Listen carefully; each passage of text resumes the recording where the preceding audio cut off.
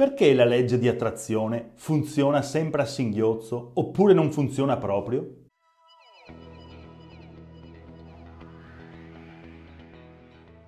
Per aumentare la nostra qualità di vita ed il livello di felicità è propedeutico esprimere quello che conserviamo dentro di noi. La consapevolezza di cosa vogliamo e di cosa non vogliamo non è sufficiente. È salutare lasciare emergere la nostra verità ed esprimere gli aspetti che ci hanno frustrato, limitato o mantenuto in conflitto. Le prime cose da fare sono scoprire la nostra voce e recuperare il nostro potere. Ogni giorno ascoltiamo persone lamentarsi del mal di schiena, mal di testa ed una miriade di altri problemi fisici. Non siamo a nostro agio, non siamo soddisfatti del nostro aspetto fisico e questo disagio non è altro che la conseguenza di anni e anni in cui abbiamo tenuto chiuso in noi ciò che invece aveva bisogno di essere cagato fuori. Il corpo esprime quello che la mente reprime. Ripeto, il corpo esprime quello che la mente reprime. Se anche riusciamo a conservarci inconsapevoli dello stato reale della nostra vita, prima o poi il nostro corpo, con la sua saggezza,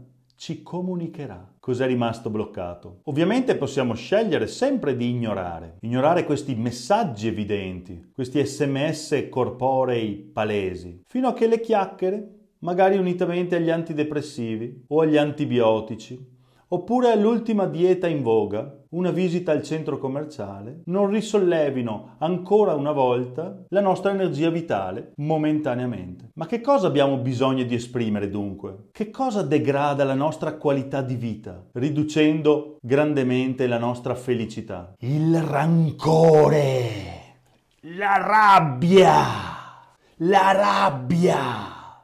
Esercizio del giorno per riconoscere il rancore. Elenca per iscritto tutte le cose per cui nutri rancore. Per scoprire quali sono, inizia le frasi così. Sono risentito per, ad esempio, il comportamento del mio capo, eccetera, eccetera. Sono risentito perché piove. Sono risentito perché la mia squadra ha perso una partita imperdibile. Prova a proseguire fino a che la situazione non diverrà ridicola.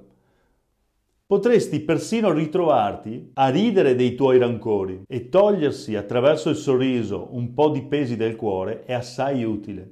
Credimi. Ciao!